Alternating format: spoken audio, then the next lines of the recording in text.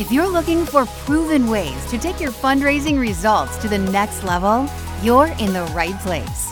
Welcome to the Intentional Fundraiser Podcast, hosted by Tammy Zonker. Tammy has trained and led thousands of nonprofit organizations to collectively raise more than $500 million and is also recognized as one of America's top 20 fundraising experts. This is the podcast where Tammy equips and empowers amazing fundraising pros like you to transform your fundraising so you can transform the world. And now, let's hear from Tammy. We'll start the show in just a moment after a word from our sponsor.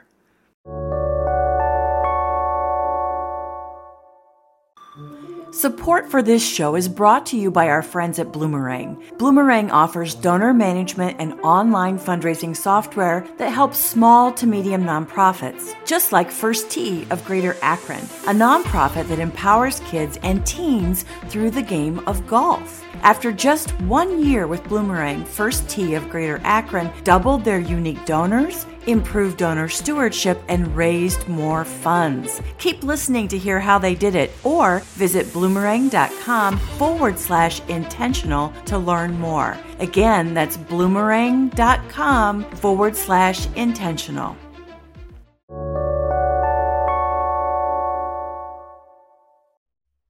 Today, I welcome Helen Brown to the show. Helen is the president of the Helen Brown Group, a fundraising intelligence consulting firm based in Watertown, Massachusetts. In 2021, she also founded Definitive, a research resource for donor-advised funds. Helen is co-author of the book, Prospect Research for Fundraisers, The Essential Handbook, of which I have a copy, a very dog-eared copy, I might mention. She is past board member and longtime volunteer for both APRA, that's the Association of Prospect Researchers for Advancement, and NADRA, that's the New England Development Research Association. And of course, she's a frequent speaker for APRA and its chapters, as well as other fundraising professional associations. Helen is Special Advisor on Fundraising to the board of the North American Foundation for the University of Manchester, and a Fellow of the Royal Society for Arts and Manufacturers in London. Helen received her NIDRA Anne Castle Award for Service to the Prospect Research Community in 2006 and the APRA Distinguished Service Award in 2017. And I would say, after following Helen and her work for a couple of decades at least, how I would describe her is quietly brilliant. Welcome to the show, Helen. Oh, no, what do I say after that? Thank you so much. Thank you so much for having me, and happy Prospect Research Pride Month. I don't know if you know, but March is Research Pride, which actually I founded 9 years ago to help elevate just awareness of prospect research, to bring up some pride in our community, to help us advocate for ourselves, and also just to make sure that we as a community are getting the word out there about the ways that prospect development can help nonprofit organizations raise more money. I did not know that. And thank you for starting that movement. Excellent. Let's jump into some of the questions. You know, some people fall into the fundraising profession, maybe as a second career, while others are far more intentional about choosing the profession. Tell me, how did you come to the profession of fundraising, Helen? I think I was probably the luckiest person in the world. I fell into prospect research. I had just graduated from college, and I was an English and a French major, trying to figure out what I wanted to do. I knew that I always wanted to do something that had to do with research. It had been something that I had really enjoyed as an undergraduate, but you know, it's not like there's a career path for learning what research is. And as a kid, my parents had always been involved with our local community and the church and soup kitchens and all that sort of thing. So philanthropy had always been kind of a part of my life too. So I graduated from college. I was trying to figure out what I was going to do. I took a job at a temp agency, my first and last job at a temp agency, because they placed me in the development office for my alma mater, UNC Chapel Hill. And my first day on the job, I was answering phones. I was literally the receptionist. And the director of research came up to me and said, "Hey, you're just sitting there with nothing to do. You want to do a little research for us?" And that was it. That was it. I was hook, line, and sinker, found my profession. It was just a matter of dumb luck. And I can't believe how lucky I was. It normally takes many of us a lot longer to find our calling and our niche. And you found it right out of college. I absolutely love that. Research and philanthropy, two things that were part of my core. It was destiny. Well, Helen, many of our listeners work in small to medium-sized shops, typically budgets maybe somewhere between 2 million and 10 million. And many of them don't have a staff member dedicated to prospect research or donor development or overall donor analytics, kind of on their wish list. What advice do you have for them? How do they get started with prospect research and prospect development? Well, they're probably already doing research, whether they know it or not. It's really just a matter of, is the fundraiser doing it, or do they have somebody else who's trained to do it? I would say for some people, they're just kind of skeptical about research. They don't know it. They've never had it. They don't know if it would make a difference. And it's one of those kind of questions. I mean, we do research. We assume that it is a good thing and that it's helping organizations. But there was actually recently a study that came out of the University of Kent Center for Philanthropy that actually did a study on the impact of prospect research. And what they said overwhelmingly, they interviewed fundraisers, and what they said was that they raise more money, they do it more efficiently, and they do it with donors that are better qualified when they have access to research than when they don't. So that's just kind of a sort of a grounding on, is research even worth it? I will tell you that it is, but actually now there's a study that shows that there is a value to prospect research. If I can just pause for a moment to just say, that's the kind of data that can help us make a case to our executive leadership or our board about why investment in prospect research definitely has a return that we can quantify. Yeah. So powerful. Yeah, absolutely. And like I said, for years, we went on the assumption that it helped. When we're working in organizations, we see our own impact because we track the work that we do and that sort of thing. But to have a study done that actually says, yes, this really does work is a nice validation of our work as well. I would say for organizations that are trying to figure out, how do we even get started? Like, how do I know what to even ask for or what to do? I would say that one of the biggest questions is, okay, I've got a great prospect. I think that I could ask them for this amount. I know what they're interested in, and I know that they're involved. I know that they're engaged, but I'm trying to figure out, are we talking 50,000 or are we talking 500,000 here? That sort of thing. That's a really great time to maybe go to a freelance researcher, maybe go to a company that specializes in research and just say, can you give me a profile? And then not just say, can you just give me a general profile, but also to say, here are the specific things that I would like to know. Because the researcher is going to be able to give them back information that's much more tailored to what they want to know. You ask for a profile on Bill Gates, you're going to get 25 pages. But if you say, this is the thing that I want you to look at, they're going to be able to hone in and give you the answers that you need. So I would just say, if you're going to ask for research, just be really specific about what it is that you're looking for, because then that person knows what to look for. Great advice. And I know that so many of the donor management systems have wealth screening built into them right now, but real prospect research goes well beyond just that fundamental prospect, like rating and screening of potential capacity. Can you speak a little bit more to that? Like what else you look for or can feed back to nonprofits when they give you specific requests? Sure. One of the things that there's sort of different traits of a good prospect researcher. You need to have natural curiosity. You need to kind of be tenacious a little bit in looking for pieces of information. But in order to be a really good prospect researcher, to be able to give an organization the kind of information that they really need, you need to understand the context within which the prospect works, right? So what does their life look like? What are their interests philanthropically and just as people? Who do they move with? Who are their friends? How do they move? Do they live in one part of the world, one part of the year, and then another? So the questions that you ask yourself about when you're doing research on someone is you really want to get a 360-degree view, not for every single prospect, but for the ones that you're particularly honing in on. You need to understand the context within which that person lives and the money moves in that type of person's, whether it's private equity or whatever it is. You also need to understand the context within which your nonprofit is. You have to understand, what are our mission? What's our goals? What's our fundraising goals? What do we need in order to be successful? Because that will help you as a prospect development professional be able to say, I know that you've asked me for this thing, but what I see our goals are this thing.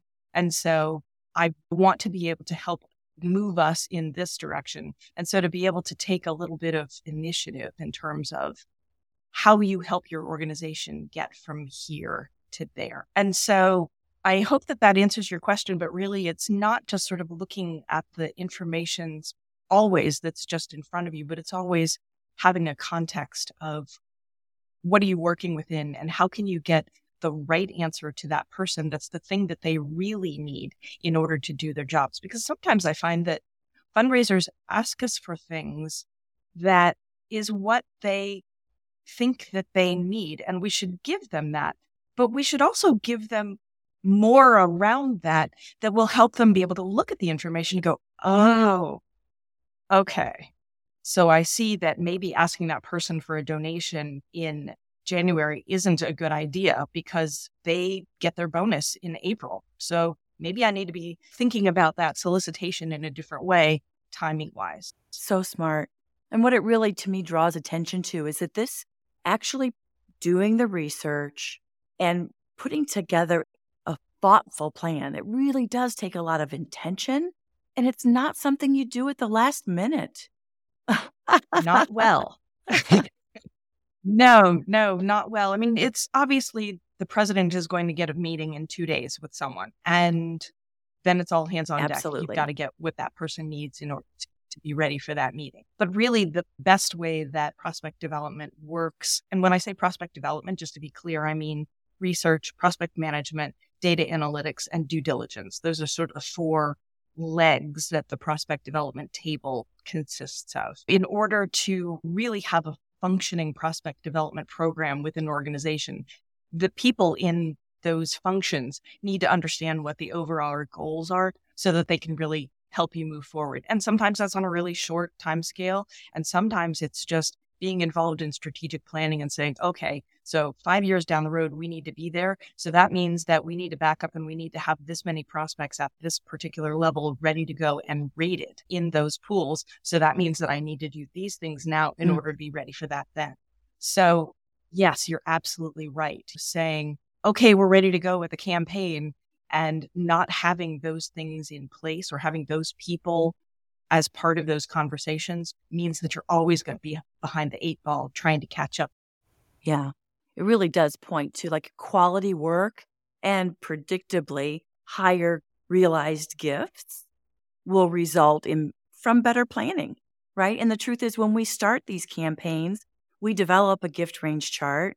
We begin identifying names that realize gift to prospect. Like, these names are on our radar. Well, sometimes they are, and sometimes there are gifts. And by that, I mean things that you do to get prepared for a campaign, like, for example, a wealth screening or predictive analytics or some sort of modeling that you might do to get ready for a campaign. These are all things that you need to sort of start in those beginning conversations about, okay, what does a campaign look like? Because campaign counsel will come in, they will interview the very top prospects, but there are prospects that are within every organization's database that they might be signaling, I'm here, I'm ready to be involved, but they just haven't been pulled out because they're not currently volunteers, or they're not friends of the board, or they're just unknown quantities, or maybe they're new, or maybe they're people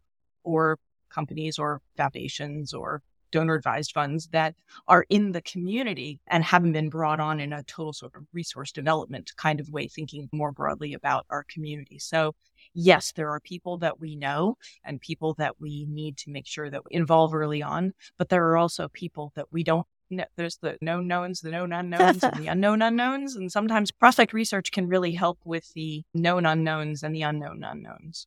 The Chronicle of Philanthropy, the cover story last month, I think the title was The Mega Donor Living Next Door, which really talks about those hidden gems, people with capacity and demonstrated love of your mission who are in your database who just simply haven't been inspired to make a more significant gift.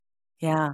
And I was just working with a client yesterday who was talking about through their guided or feasibility study process, their prospective donors identified other people who would absolutely be interested in getting involved. And so I think that those people fall into your unknown enough. Unknown.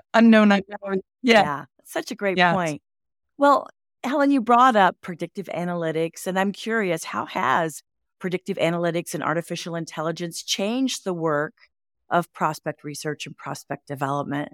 I think that we're still a little bit too early to know in terms of artificial intelligence how that's going to play out for fundraising. It's certainly exciting. It's interesting. We're just going to have to see how it plays out. In terms of predictive analytics and wealth screenings and all of those have been tools that we have used for such a long time. And they are a tool, just like every other tool, but they help us to just be much more efficient and to narrow down, particularly when you've got a really large pool of people, into segments that help us concentrate on particular groups of people. And the really nice thing about it is that you can slice and dice them in so many different ways. Are we going to look geographically? Are we going to look by people who are interested in a particular program? Are we going to look at people who have been raising their hand because the acceleration of their gifts has gone up, but we haven't really done anything to make that happen? So, what's going on there? How do we identify those people? I think that those things help give us signals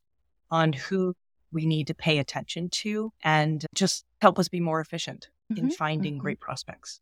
So when it comes to predictive analytics or even just wealth screening and data mining, I think there's often a healthy apprehension, right, to whether people want to trust the data or not. How accurate is the data typically, and how much trust should we put into it versus looking at it as a guideline or a framework?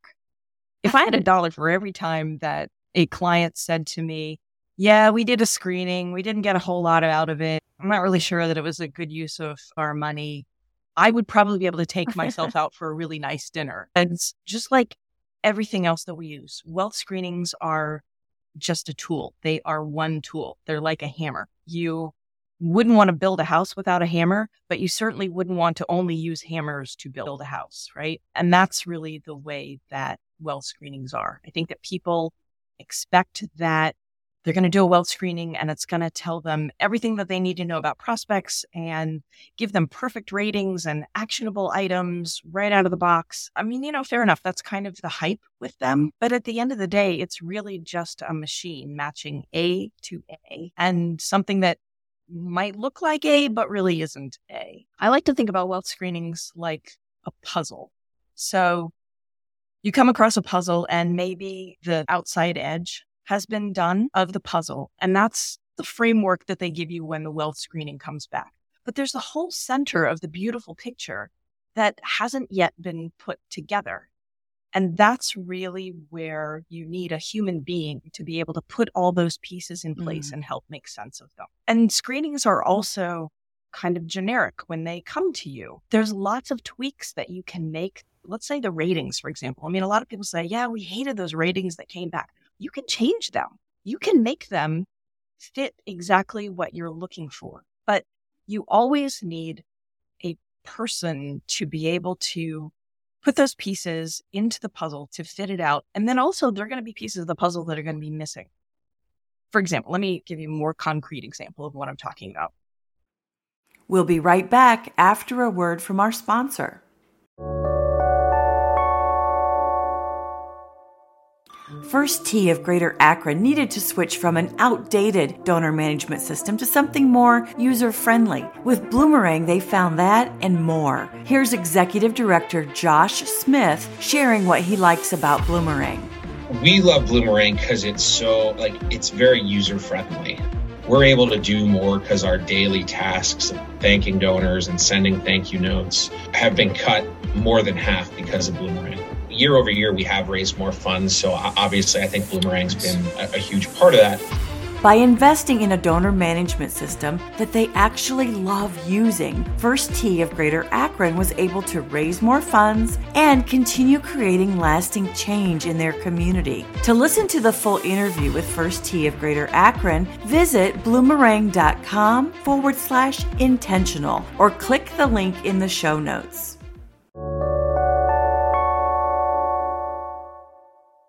So you do a wealth screening and you don't get information back on your very top prospects.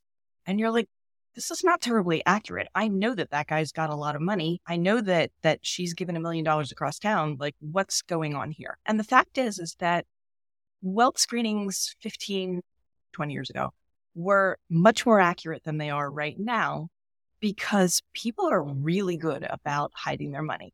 They put real estate into trusts. They give anonymously. They're not as, out there in terms of their assets as they used to be. They're just wiser about putting things in trusts. And wealth screenings cannot match to trusts. If I've got my house in the Sunshine Real Estate Trust, there's no way that a wealth screening is going to find me. Also, my name is Helen Brown. There's probably 25 Helen Browns that live within a 5-mile radius. Well, maybe not, but you know what I'm saying. Like, Helen Brown is a very common name. If my name was Heloise Belazikian, then the match would be much more accurate. So you need to have someone to look at all of the Helen Browns that were matched and say, okay, that one's mine, that one's mine, that one is not mine, that one's mine, that one's mine. So that's why people get frustrated with the accuracy of wealth screenings, because they don't have someone internally to do the follow-up validation, verification that needs to be done in order to ensure that you get the most out of a screening. Because there's so much information in screening that really, really is useful, but you have to spend the time to match it and get it in the right places. So people get frustrated, but there is a remedy for that. They either need to have someone internally who's trained to know how to use them, or just outsource it to somebody who can do that for them so that they do get the most out of it. And to your point earlier in the show, you've got the framework of that puzzle, you've got the outside edges put together, but as that human touch, analyzing the beautiful picture that can emerge, takes us to look at the context. As you said, do they live in a certain part of the world, certain months of the year, and so on? How many children do they have in university, and so on? Like, what are their commitments? What's their lifestyle? Yeah, because as you're putting those puzzle pieces together, you're also getting information from the frontline fundraisers, from the strategy, saying, okay, so, this part of the puzzle would be really good for 2 years from now. This group would be good 2 years from now. These are the people that we need to concentrate on right now. And a machine can't tell you that. A human being using the machine and pulling the information out, slicing and dicing it, who knows what they're looking at, who understands the context and is given the license to be able to have an opinion to say, all right, here's what I'm seeing from the data. And here's how I think that we should parse it out in order to be most effective in getting the most money out of this investment that we've made. And that's the other thing. I mean, wealth screenings they're not super expensive, but they're also not cheap. And so why wouldn't you want to spend the money to make sure that you get the most out of that investment rather than being unhappy with it? And also, if you've been unhappy with it once, don't be unhappy again. They're a great tool. They're one tool, but they're a great tool. Yeah, such a good point. So you mentioned that many organizations choose to outsource this function within their development office. And certainly the Helen Brown Group, this is what you do, right? You do the analytics, the artificial intelligence, the wealth. You put together the whole puzzle for organizations. You partner with organizations to do that. So give us a case study. Tell us about one of your proudest moments with a client where the partnership made something remarkable possible. There are a few things that I would say. I mean, of course, we have had the pleasure of being able to help identify prospects that have gone on to make significant gifts to organizations. And that's always a proud moment. One of the things that we offer is what we call dedicated consulting, where we have one person on our team who's matched to work with an organization. We match that person based on that we know that they're going to buy into the mission of that organization. And so in one case, someone had been working with one of our clients in that way for a couple of years. And I saw them at a conference and they came up to me and they said, "Oh, this person, she's the best part of our team." I was like, "She's the best part of your team." Love that. Okay, I really like that. Yeah. That's very cool. I love that you feel that she belongs to you in a way. Another really great thing is that the shortest period of time that we do our dedicated consulting for is 3 months. We've had clients now that we've worked with in that capacity for 12 years. In some cases, we have more longevity in that organization in terms of staffing than the folks that are there. And we've become their institutional memory for some of the prospects that are there, which is a good thing and a bad thing. I don't know. Speaks to the quality of the partnership and the value. Yeah, it's true. And if I think about one of the things that makes me proud in a kind of more global way about the way that we work is we've probably had 4 or 5 occasions over the last several years where we've been working with a client between a couple and 4 years. And they've come to us and they've said, "I have to tell you, we're going to be entering our partnership, but it's because we've actually proven the value of prospect research. And so we're going to be hiring somebody to do this permanently in our organization." And for us, that's like, well, that's it. That's success. How does it get better than that? That's just wonderful, right? I mean, you've proven the value of the work that we do, and now the organization has decided that they're going to hire somebody internally to do that. Win-win. That's fantastic. You've, in many ways, been almost those training wheels, providing value. Yeah. And so now they're ready to fly on their own. I love that, Helen. And it's a very abundance-based mindset, too. Not like, oh, we're losing a client, but no, they're ready to soar. Yeah, no, absolutely. I mean, it's what we do. I know that I would say this, but I think that what we do as prospect development professionals truly helps organizations be the most efficient that they can possibly be and get great information in order to be successful. And so if we can help an organization do that with longevity, I mean, our sector is so important. The success of our sector is so. Yeah, beautiful. Helen, last official question before we get to our rapid fire. Okay. And that is, we all know that giving through donor advised funds has had incredible growth. In 2021, grants from DAFs to qualified charities totaled about $46 billion, which was a 28% increase over the prior year. And I think the prior year before that was also close to 30% increase. I mean, it's phenomenal. So when I heard that you and your team developed a tool called Definitive, which of course we're going to link in the show notes for folks to check out. Definitive is the only searchable database created to help our listeners, nonprofit professionals, find information about donor advised funds. And that just simply wasn't possible before. Tell us about that tool and how it came to be and what you're seeing as a result of nonprofits engaging with that tool. Sure. Before the pandemic, and as the pandemic kind of came about, we really started noticing the number of donor advised funds just increasing exponentially. And then we saw the number of donations that were DAFs that were created in response to the pandemic, and then the gifts that were coming out to pandemic related and non-pandemic related, but just the outpouring of generosity and philanthropy through donor advised funds. And I'd been paying attention to donor advised funds for a couple of years before that and kind of watching them grow and going, this is an interesting phenomenon here. I've got a team of 30 researchers. And so as we're doing research, we're sort of gathering our own information, right? We're creating our own resources to help other members of our team to be able to find information more quickly.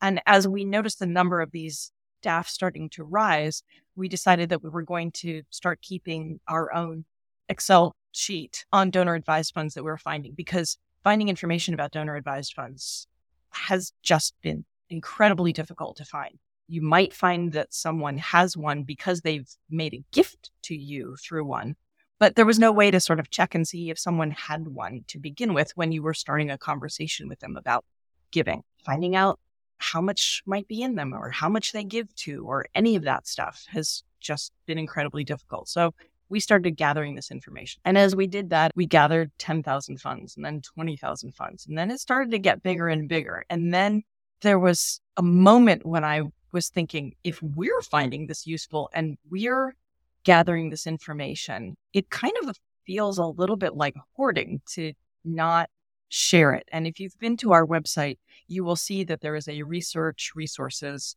page, which I should tell your listeners about because there are just tons and tons and tons of free resources there. You just click through.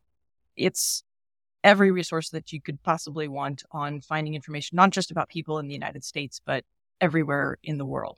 Include it in the show notes for folks to check out. Oh, great. Because they're free resources. You should use them. We love to share resources. And this is another one that we realized that we just needed to get out there, but we couldn't share an Excel spreadsheet. It's kludgy and hard to search. So we ended up making a pretty website, Definitive. And Definitive is really, when we started it, we were sort of thinking that it was by prospect researchers for prospect researchers. And then we realized that frontline fundraisers and everybody in fundraising might be interested in it. So that's why we created Definitive, so that you can use it either as a lookup tool. I'm going to look up the Helen Brown Donor Advised Fund, or you can use it as a prospecting tool. I need to raise money for, and I am an animal rights organization in Florida. And so you can search using different criteria to be able to identify donor advised funds that you might not know yet, or you might be interested in giving to your cause.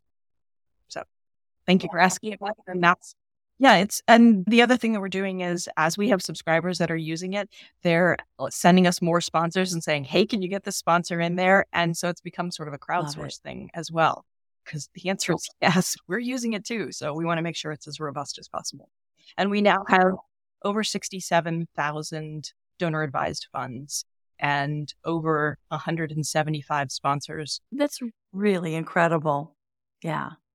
It really speaks to innovation, right? Seeing a need, you were innovating for your own team and then thinking others could use this too. I love it.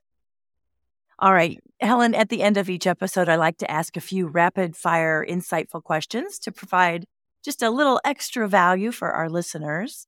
Are you ready? All right, first question. What's the best prospect research advice you've ever received? Oh, I would say don't look for a shoe in the refrigerator.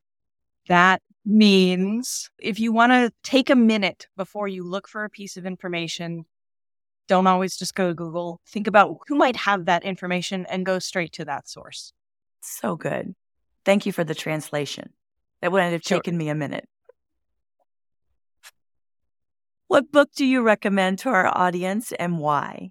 Okay, well, I'm really sorry, but I have to say this book, we put a lot of good blood, sweat, and tears into this book to help people understand the value of prospect research and what you can do to use it to its best advantage. So prospect research for fundraisers.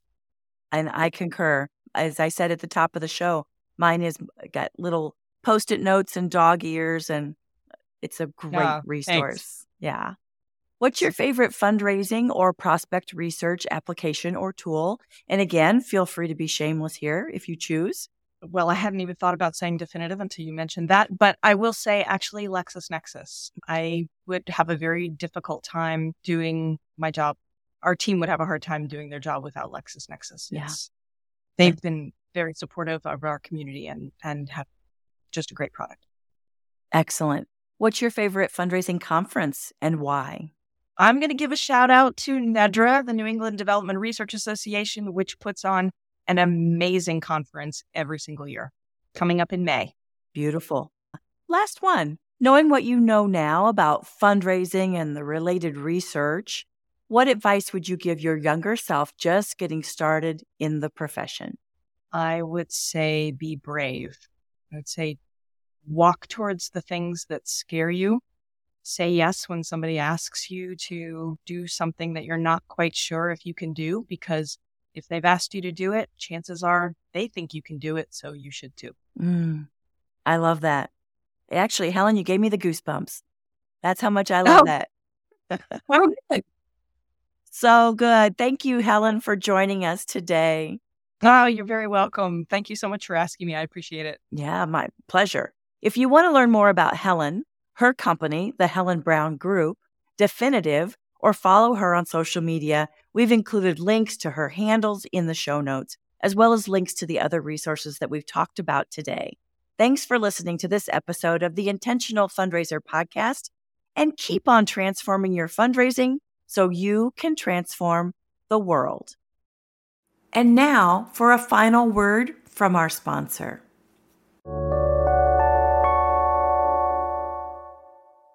Thank you to our friends at Bloomerang for supporting this episode. If you'd like to learn more about how Bloomerang can help your nonprofit acquire, retain, and engage donors, or learn how First Tee of Greater Akron doubled their unique donors, improved donor stewardship, and raised more funds in the first year with Bloomerang, head over to bloomerang.com/intentional or click the link in the show notes.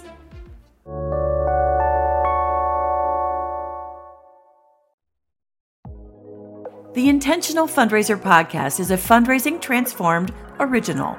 It's hosted by me, Tammy Zonker, founder and president of Fundraising Transformed, where we help equip and empower fundraisers, nonprofit leaders, and board members to transform their fundraising so they can transform the world. Visit fundraisingtransformed.com/podcast to subscribe to this podcast. And subscribe to my newsletter to get fundraising lessons, tools, and helpful resources delivered straight to your inbox each month. If you want my help with taking your fundraising to the next level, become a member of my Fundraising Transformers community as a growth member and join me live each month where I'll teach you the same strategies I use to lead, train, and coach thousands of nonprofits, social service organizations, healthcare foundations, private schools, colleges, and universities to collectively raise more than $500 million.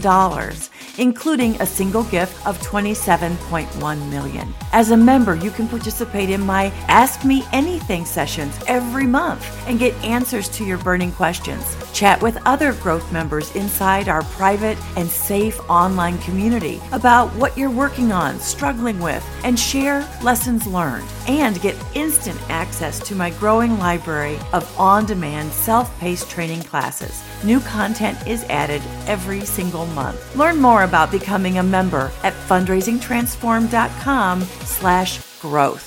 Talk soon.